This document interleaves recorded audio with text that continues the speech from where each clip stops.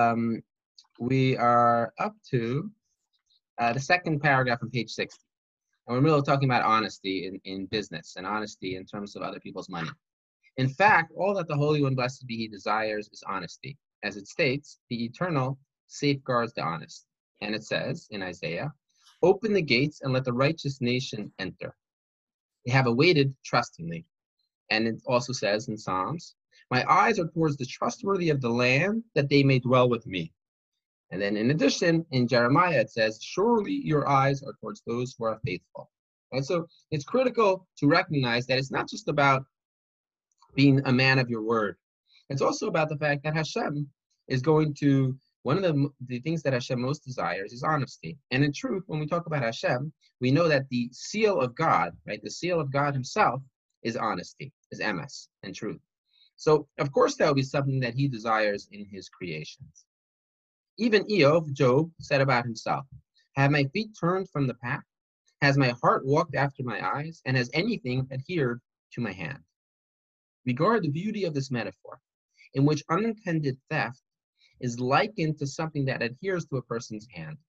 Although originally he had no intention of taking it, and it adhered by itself, ultimately it is in his hand, right?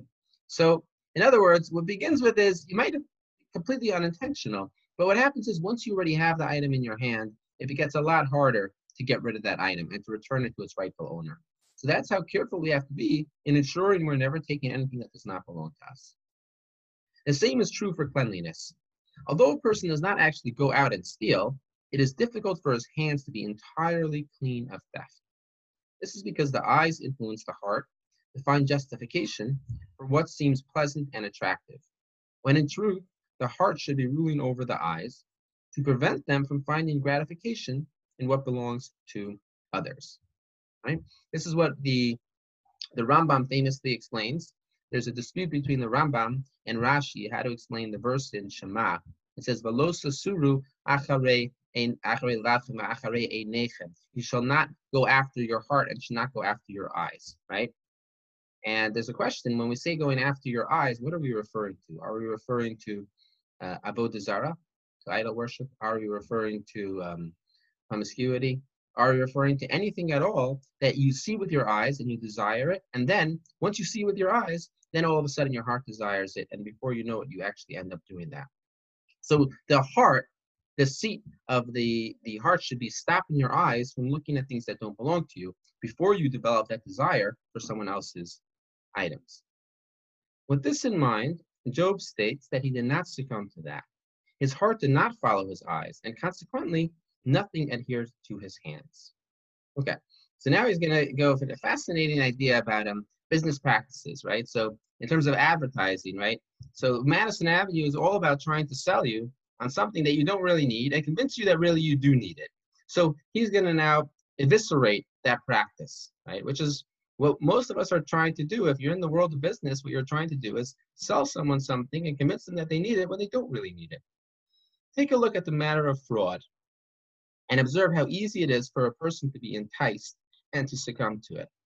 For while it may appear worthwhile to a person to make his goods appear more attractive to people, and to profit by the labor of his own hands, and to be persuasive when speaking to the buyer, and to justify these practices by saying, a vigorous person profits, and the hand of the diligent prospers. These are sayings of our sages, right? And it's true. That is exactly what they say, that if you're diligent, you'll prosper. If you work very hard, you're going to make money. However, you also have to make sure that you're doing this in a way that is proper and correct. He would be wise to assess his conduct carefully and frequently, for otherwise, in the place of wheat will grow briar.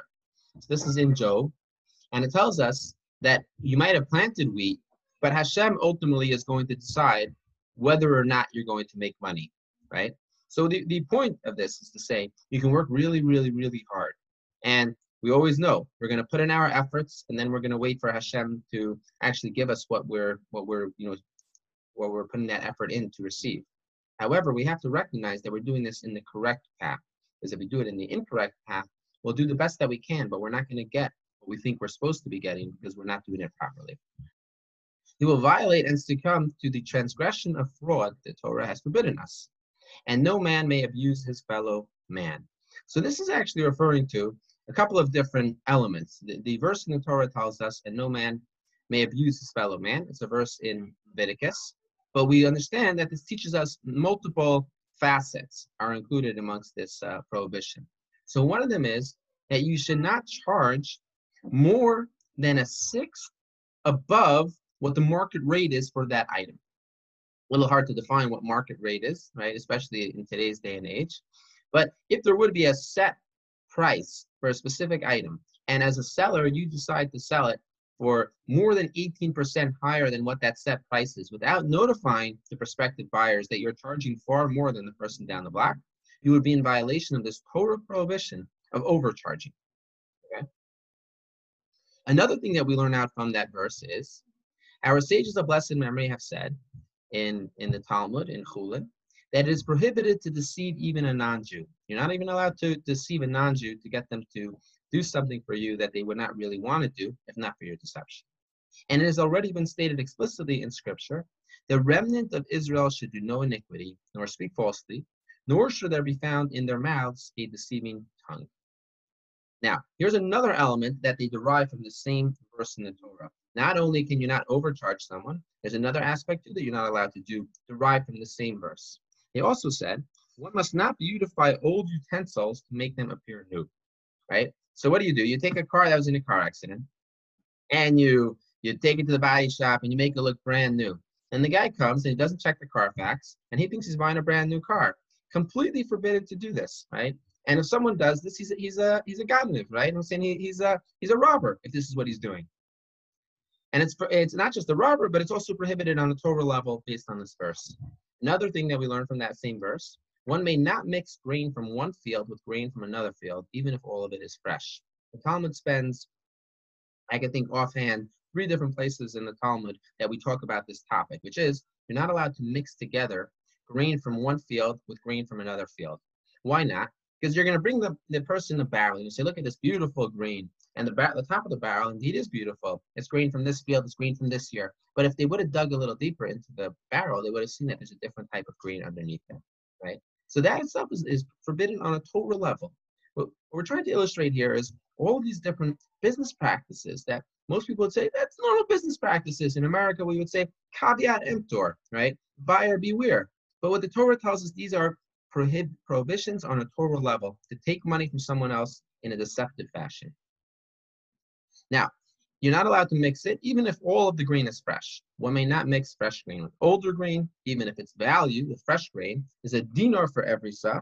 And even though the older grain, is of greater value, nevertheless, one may not mix them and sell them even at the lower price of a dinar for every sa. So to explain that case, so you have older grain that's more valuable than the fresher grain, right? And the reason for that is that some people actually prefer older grain because once it's been stored for a while, it's better for using right now. Whereas fresh grain, you still have to store it before you can use it. Some people prefer the old grain. Some people prefer the new grain. Now, but in truth, the new grain and a market value is actually less than the old grain. So let's say you cover your old grain, a barrel full of old grain, you put a layer on top of new grain, and then you say, I'm going to charge you the cheaper price for the entire barrel. You might say, that's totally okay. I'm charging him a cheaper price. He's ending up winning, right? He's going to end up getting more for his money. But the Talmud says completely forbidden, because what you did is you lied to the other person. You falsely represented what this item was, and that's forbidden on a Torah level. For all who do these things, all who act fraudulently are designated by 5 descriptions: iniquitous, hated, abominable, excommunicated, despicable.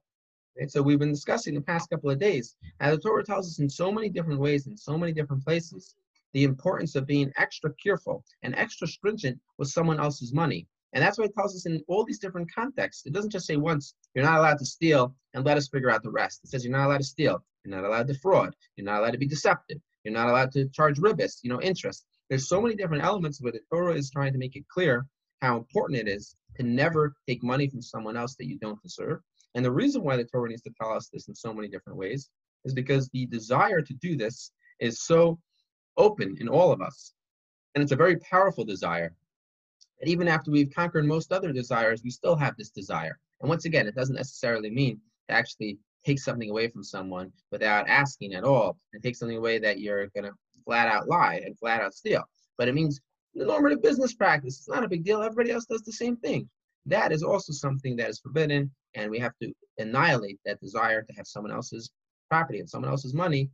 That we have to annihilate from our heart, and this is part of what the virtue of cleanliness of Nikias, that is what it's going to focus on.